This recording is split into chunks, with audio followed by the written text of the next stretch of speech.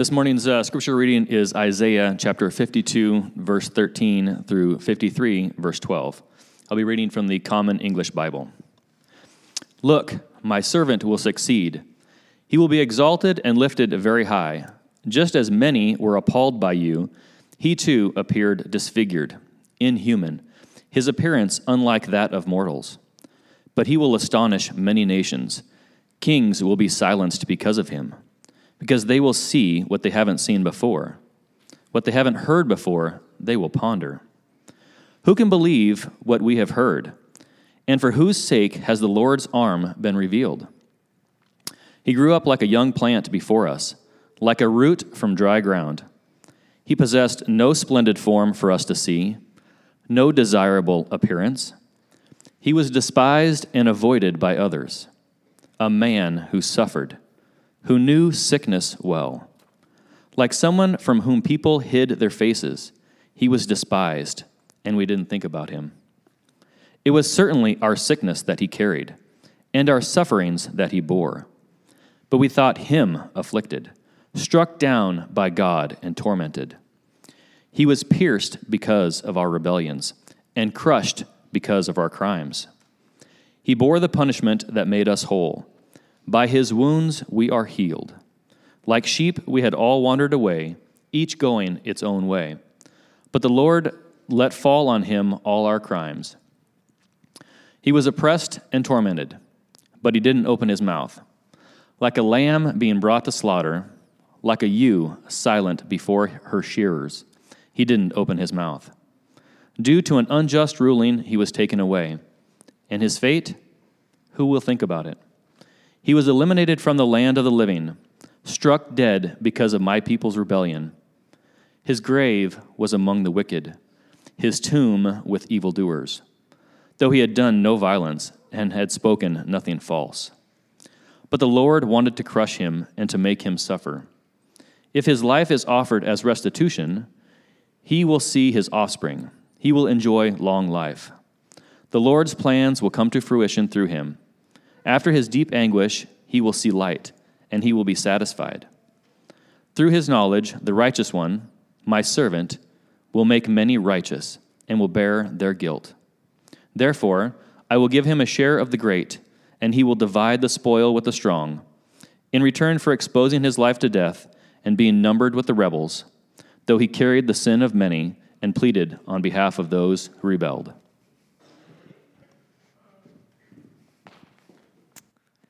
Please pray with me as we approach God's word this morning.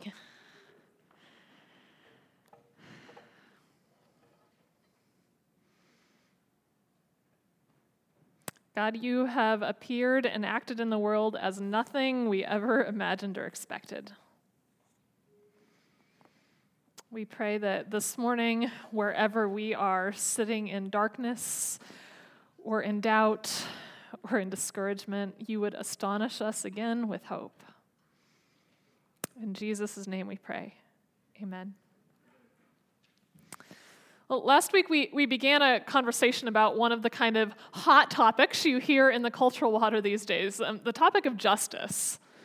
And I mentioned as we began this series on justice that, the thing about this topic is I don't know anybody in the world who is actually anti-justice. Like, everybody's pro-justice in theory. But the problem is we have disagreements among ourselves on what justice actually means. Like, what do we owe each other? What do we owe God? So we began the series last week with a kind of overview of the Bible, Old Testament, New Testament. What is the kind of picture of justice as God imagines justice in Scripture? And I highlighted a couple of things that both Old Testament and New Testament seem to agree on really clearly when it comes to justice. Number one, you love God by acting in just, right relationships with other people. God's love language is justice. If you want to know, what does God want for God's birthday? What would make God's heart happy?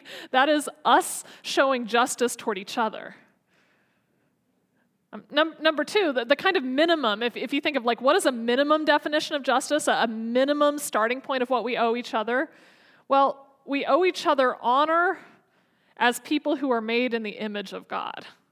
Right? That's the kind of rock bottom foundation of all the Bible's justice conversations. Every person you've ever met is made in the image of God and therefore owed a basic level of honor as objects of God's care. And the third thing we mentioned that both testaments seem to really clearly agree about is that God has a special concern for the poor and the vulnerable. Like there's a special concern in God's heart for the people the rest of the world ignores or crushes. Like those kind of themes within the basic definition of justice spread pretty consistently all the way through the Bible. But I know that some of you out there are more like the rational skeptics, and you might have been listening to me last week and thinking to yourself, Pastor Megan, you are actually not fairly representing the Old Testament picture of justice. Like everything you said might be true, but the thing is, the Old Testament is not just concerned with what justice requires, but also what should happen to people who fail to meet the requirement. In other words, a big word we like to call punishment. Right? Not just what does justice demand, but what's going to happen if you fail to meet the demands of justice. So in some place like Leviticus 19, you get a passage like this. Leviticus 19:13. You must not oppress your neighbors or rob them. Do not withhold a hired laborer's pay overnight. Keep going. You must not insult a deaf person or put an obstacle in front of a blind person that would cause them to trip. Instead, fear your God. I am the Lord. You must not act unjustly in a legal case. Don't show favoritism to the poor or deference to the great. You must judge your fellow Israelites fairly. Okay, you hear laws like this and you're like, yeah, right? Like that seems to represent kind of basic notions of how we understand justice. We can agree with the Old Testament on this. But if you read a few verses further into this same passage, what do you get? But another verse that says this. If anyone curses their father or mother, they must be executed. They have cursed their own father or mother. That person's blood is on their own heads. Right? These are not separate passages. These passages work together in one comprehensive picture of justice in the Old Testament. Here are the things God wants. Here's the penalties that fall if you fail to live up to it. Another example in Deuteronomy is the example of the Sabbath. And the Sabbath is the Jewish word for Saturday, when the traditional practice is to not work. And in Deuteronomy 5, it says this about the Sabbath. Don't do any work on the Sabbath, not you or your sons or daughters, your male or female servants, your oxen or your donkeys or any of your animals, or the immigrant who is living among you, so that your male and female servants can rest just like you. Remember that you were a slave in Egypt, but the Lord your God brought you out of there with a strong hand and an outstretched arm, and that's why the Lord your God commands you to keep the Sabbath day. So here in Deuteronomy, we're told very clearly what is one of the major reasons why Israel practices a Sabbath? It's a justice reason. You used to be a slave who were forced to work every day, all day, dawn till dusk. Now that God has freed you, you are not to treat other people like you were treated as a slave. Everybody, no matter what their ranking in society, no matter how much money they make, everybody is to be honored as fully human and given a time to rest every week. That is Sabbath justice. But if you look at Exodus, you also find out there's a penalty imposed if you fail to meet this justice standard. Exodus 31:14, keep the Sabbath because it's holy for you, and everyone who violates the Sabbath will be put to death. Whoever does any work on the Sabbath, that person will be cut off from the people. Okay, I think we're all getting the point here, right? Like Old Testament justice means both there is a standard applied for what you owe to God, what you owe to other people, and Old Testament justice demands that those who don't meet the standard be punished. The entire Old Testament covenant is based on this basic logic. The Old Testament is a covenant, it's agreement between God and Israel, where God says, like, here's the things I want you to do. You know, worship me and me only, honor your parents, care for the poor. If you do all this stuff, I will bless you. If you don't, I will punish you, and it will be awful. Like that's the Old Testament covenant, the Old Testament agreement in a nutshell. So when we look at that kind of conception of justice, I imagine most of us have somewhat mixed feelings. Right? There's some things the Old Testament says about justice that we're like, yeah, we could get on board with that. That seems right. But the Old Testament also has ideas of what justice requires, about what you owe other people, that maybe we're not fully on board with. I don't know a lot of people today who are super concerned with Sabbath as a justice matter. At least it doesn't come up much in conversation. And maybe even more to the point, there are some penalties the Old Testament imposes for being unjust that even if you're like pro-death penalty, you might have trouble getting on board with. I don't know any death penalty advocates who are super cool with the death penalty applied for dishonoring parents. Right?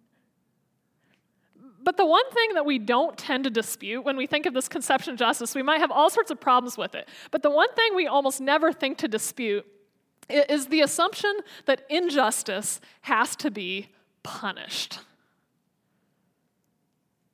Right? Almost all of us agree on that. If someone has caused significant harm to me or to somebody I care about, I don't want that person to just be able to get on with their life. I want that person to suffer in some way. That feels just to me. And maybe you're like a fundamentally nice, kind, gracious person and that doesn't resonate with you at all. I used to cry when my brothers and sisters got punished. You know, some of us are like super sensitive to this stuff. But I tell you what, when I finally had an experience as an adult of going to another country and getting to sit and hear the stories of a group of women who had just suffered horrifying things at the hands of their male neighbors, people that I knew up the road. Like, that was the first time in my life I experienced that raw, gut-level rage that comes from seeing just something profoundly wrong happen. And I was like, I want those men to pay. Like, it's not okay that they're just living their life in the house down the road, right? Like, you tend to get in touch with this kind of visceral feeling when something happens to someone you know or someone you love. And the Old Testament is full of these kind of promises to Israel, like, hey, Israel, the people who are doing violence against you, they are going to suffer. Like, God is going to make them pay. It's also full of promises to Israel that, hey, you guys who are doing injustice, you and Israel are going to suffer for that. This is how the criminal justice system in the modern world is also designed to function. When the criminal justice system sits down to ask, like, what should happen to this person, they're not only asking the question, how do we stop this crime from happening again? They're asking, how bad was it, and how much does this person deserve to pay? Right? Like, how much suffering is it fair to inflict in exchange for the suffering that they caused? That is like perfectly rational, reasonable, universal, kind of basic human conceptions of what justice means. But if you look through the Old Testament, there's one passage in the Old Testament in particular that stands out as a total anomaly. And that passage is the one you just heard read this morning from Isaiah 53. This passage was actually so puzzling that even in the history of Israel prior to Jesus, when people were reading this passage, they literally sat around together and were like, what does this mean? Like, who is this passage talking about? What does this imply? You saw in the beginning of this passage in Isaiah 52:15, the appearance of this mysterious figure that Isaiah says that this mysterious person is going to astonish kings. People are going to see something in him they've never seen before. Well, what are people going to see? Well, the covenant, this agreement that Israel had made with God, was that if they did bad things, they would be punished. And by this point in Israel's history, when Isaiah is speaking and writing, Israel has done all of the bad things they possibly could have done. Right? They broke the Sabbath, they oppressed the poor, they didn't care for their parents, they dishonored God, they did all of the bad stuff. But Isaiah is describing, in Isaiah 53, a person who is going to be sent by God who will take the punishment for them. Even though innocent, Isaiah says, this person is going to be treated as if he's guilty. And because he's treated as he's guilty, other guilty people are going to be treated as if they're innocent. Look just briefly at verses 5 and 6. This is all through the passage. He was pierced because of our rebellions and crushed because of our crimes. He bore the punishment that made us whole. By his wounds we are healed. Like sheep, we all had wandered, each going its own way, but the Lord let fall on him all of our crimes. An innocent person who's suffering the punishment on behalf of all the guilty. I love verse 1 of chapter 53. Isaiah says, who can believe what we've heard? Who can believe what we've heard? Like, what is happening here is not justice, as anybody in the Old Testament world knows how to understand justice. So you can understand why everybody reading this passage is like, what is going on? Who is this person? Like, what is happening? Nothing is just about this at all. Well, the early Christians, as they began to look through their Old Testament story in light of what Jesus revealed about God, the early Christians latched onto this passage and thought, aha, it has finally been revealed what Isaiah was talking about. Isaiah was talking about Jesus. Like, if all of that justice is to God is crime and punishment, we are all in really big trouble. I mean, I feel like the last couple of weeks have made this feel particularly appropriate and apparent to me as an American. Like, look around at your family, your friends, your neighbors, people around the globe where children are hungry and bombs are falling in our name. Can we really say that we've given others their due? Like, is there anyone here who's prepared to get up and say, I have behaved justly toward all the people in my life in the world? I mean, we've done things that are not okay, and we've not done things that are not okay. And like at a very basic level, justice demands acknowledgement of that fact. But God has decided to take all of this stuff that we've done, that we've not done, and respond to it by not giving us what we deserve. Instead, in Jesus, God takes the burden of all that stuff that we've done on God's self, the burden of healing on God. Like at a very kind of fundamental level, when we look at the cross, this thing we have at the front of the sanctuary every week, the cross is the place we see how horrifying, how awful injustice is. It's the place we call what is totally intolerable. And it's also the place God takes the weight of all of our crimes and punishment on God and lets the rest of us go free. I mean, what kind of notion of justice is that? Like, what does justice mean to God?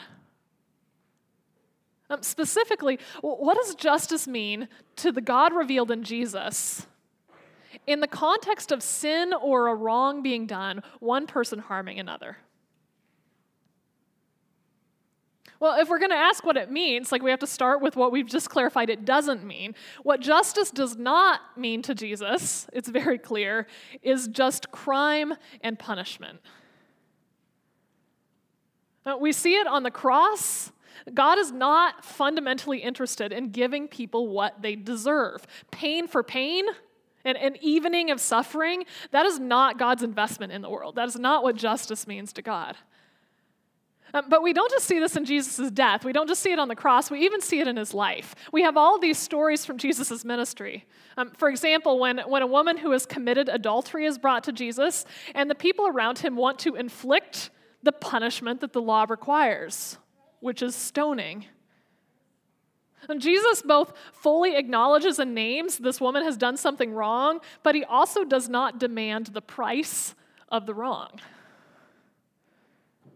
We see it even when Jesus is being crucified and there's this bandit hanging on the cross next to him. We often call this guy a thief, and he is a thief, but from what we know of these figures during the time, he was basically an on-the-road bandit who was probably killing people in order to rob them, right? So don't just think like petty thief, think murderer.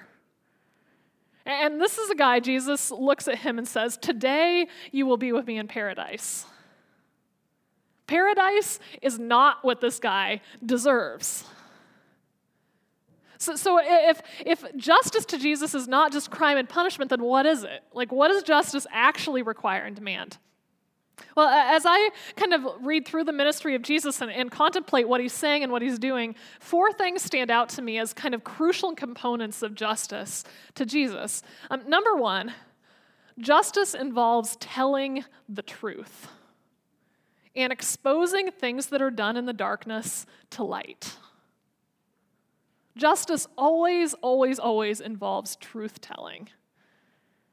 I mean, you see this in Luke chapter 12. And Jesus says this.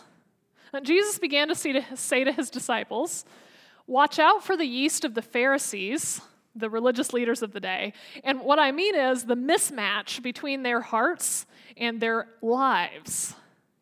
Nothing is hidden that won't be revealed, and nothing is secret that won't be brought out into the open.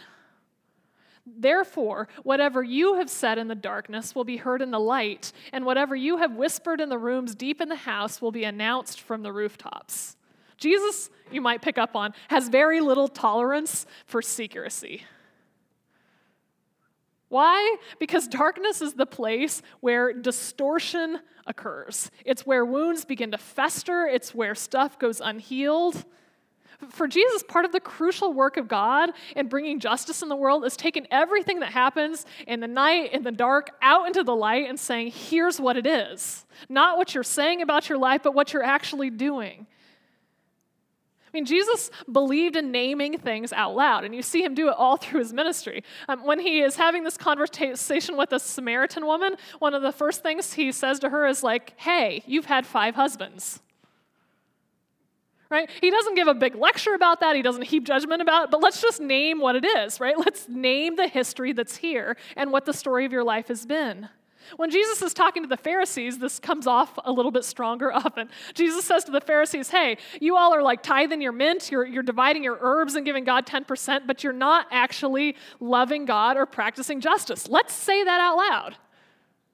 Like, you guys are not giving to the people around you what you owe them, and that's a problem. And Jesus even does it in the temple when he walks into the temple and he sees people being, cheated out of their money for tremendous profits for the people in power. He stands up and he says as loud as he can, this is robbery and it's not okay. Right? Jesus is a truth teller, a crucial component of justice. The foundational thing we owe each other is truth.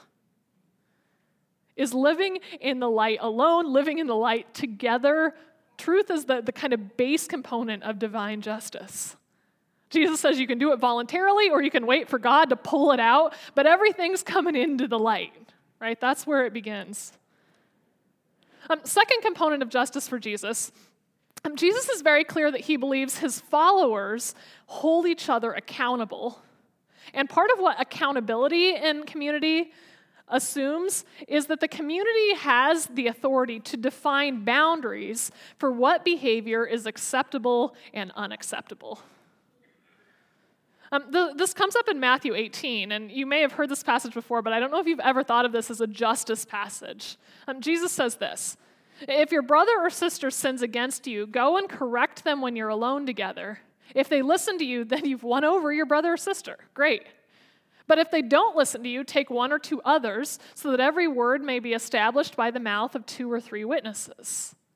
If they still won't pay attention, report it to the church, the broader community. And if they won't pay attention even to the church, treat them as you would a Gentile and a tax collector. I assure you that whatever you all fasten on earth will be fastened in heaven, and whatever you all loosen on earth will be loosened in heaven. What is Jesus saying here?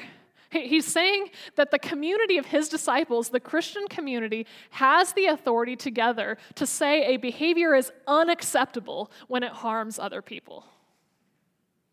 Now, it's really important to note here that these are plural statements, not singular. You individually do not have the authority to hold every person accountable, but the community together has the authority to say there are behaviors within the Christian community that are outside the bounds of a community of love. And it's not okay. It's not acceptable, and we're not going to allow it to occur here among us. A key part of justice for Jesus is the authority of the community to draw those boundaries around harmful behavior and say, not here. Not in God's community of love and justice. Third thing that justice requires is doing what you can to make a wrong right. Now, one of the stories where this comes up really explicitly is the story of this guy named Zacchaeus, who's been making his living, getting rich, kind of fleecing his neighbors on their taxes as a tax collector. And when Jesus and Zacchaeus finally have a conversation, the outcome of it is this. Luke 19. Zacchaeus stopped and said to the Lord, to Jesus, "Look, Lord, I give half my possessions to the poor, and if I've cheated anyone, I will repay them 4 times as much." Jesus responds to this by saying, "Today salvation has come to this household." And this is where a lot of us, we might know this in principle, we get confused in practice. Sometimes we start thinking that, basically making things right is just making an apology, being like, "Hey, my bad," and then expecting the other person to forgive us and just kind of move on. But a crucial component of actual justice is going back behind you and doing what you can to make the wrong right.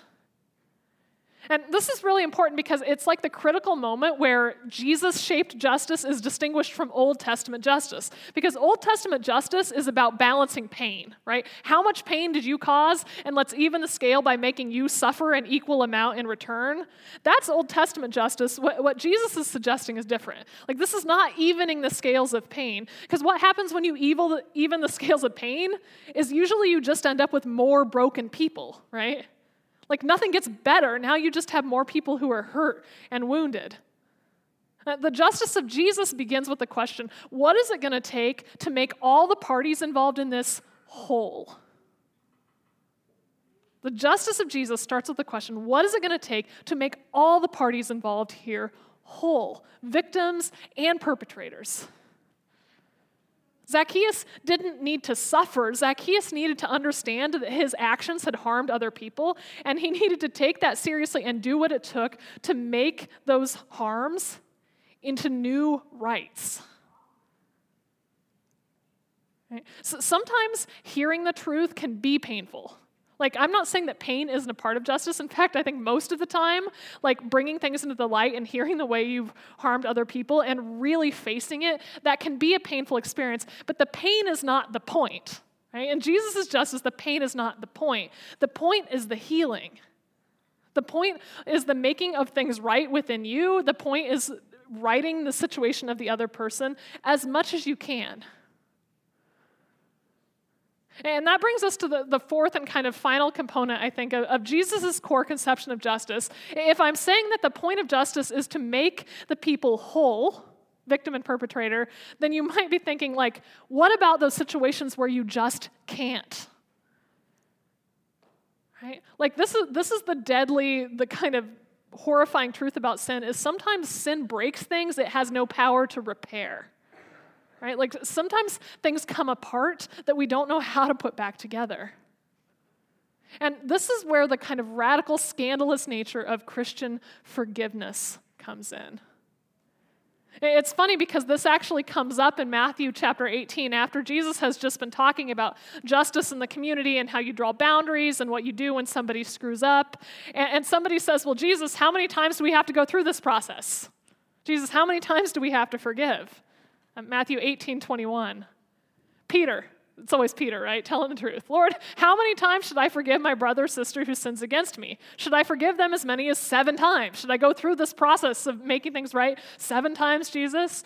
And Jesus says, not 7 times, but rather as many as 77 times. Right? In other words, 7 in Judaism is the perfect number, the whole complete number. Basically, Jesus is saying infinity. Right? Jesus' point is that if you are going to sign on to his community, this community that is practicing a new kind of justice, you need to know going into that conversation that the journey of justice and wholeness is going to be long and slow. People making it right once is not going to fix the problem, right? The journey of coming from a place of our current brokenness into wholeness is going to be long and slow and messy. And if you want to join in that process in the community of Jesus, part of what you have to surrender from the outset is that kind of visceral human appetite for equal pain.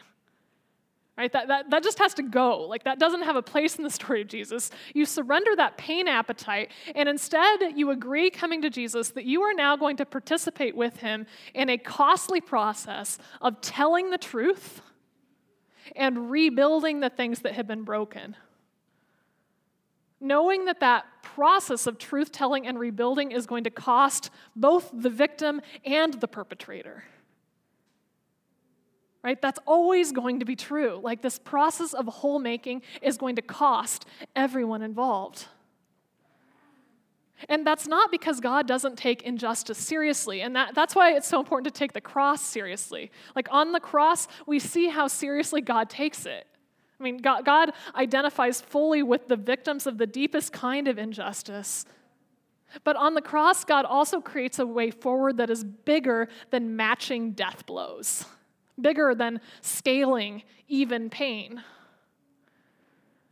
What the Christian community fundamentally is, it's a community of thieves, it's a community of bandits, it's a community of people who are kind of hanging there next to Jesus, receiving undeserved pardon, and learning to practice God's unique, world-changing justice of telling the truth and participating in each other's healing, even at great cost to ourselves. That's what justice in the face of wrong looks like to God. And that's one of the places I think God's justice looks most strikingly different than justice as the world understands it. So just to kind of leave you today with one concrete challenge, whether what the injustice you are thinking of right now it involves you as the one who has done something wrong, or you as the one who's received the wrong, like, no matter which end you're thinking on, I think the fundamental question is the same. I mean, what is the first step of telling the truth? Right? Wherever you fall in that kind of picture, what is your first step in telling the truth? And what is your part in paying the cost of healing for everyone?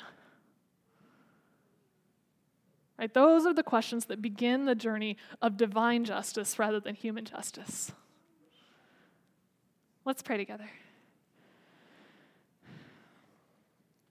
God, we recognize having this conversation about justice this morning, that where we have experienced injustice, this conversation may be heavy and hard and painful.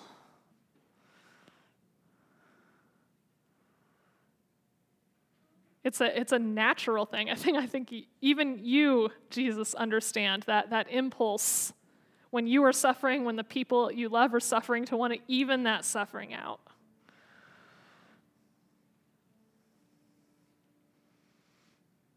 But God, we take this moment to remember we are so grateful and so blessed that is not how you do justice. That what we can expect from you now and in the future is not a full payment of pain for pain.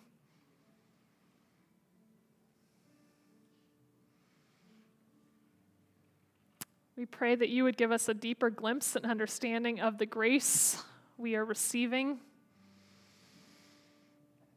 so that grace can flow more freely through us to others.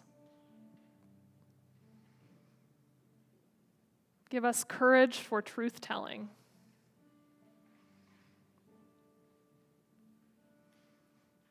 Give us grit and boldness for the acts of costly reconciliation, of making the wrongs we've done right as much as we can.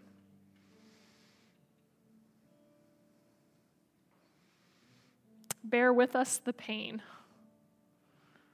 of the things that can't be undone, that can only be held within the wideness of your healing grace. Give us, your people, a vision for living a better story, so that the world can know what's possible. In Jesus' name we pray. Amen.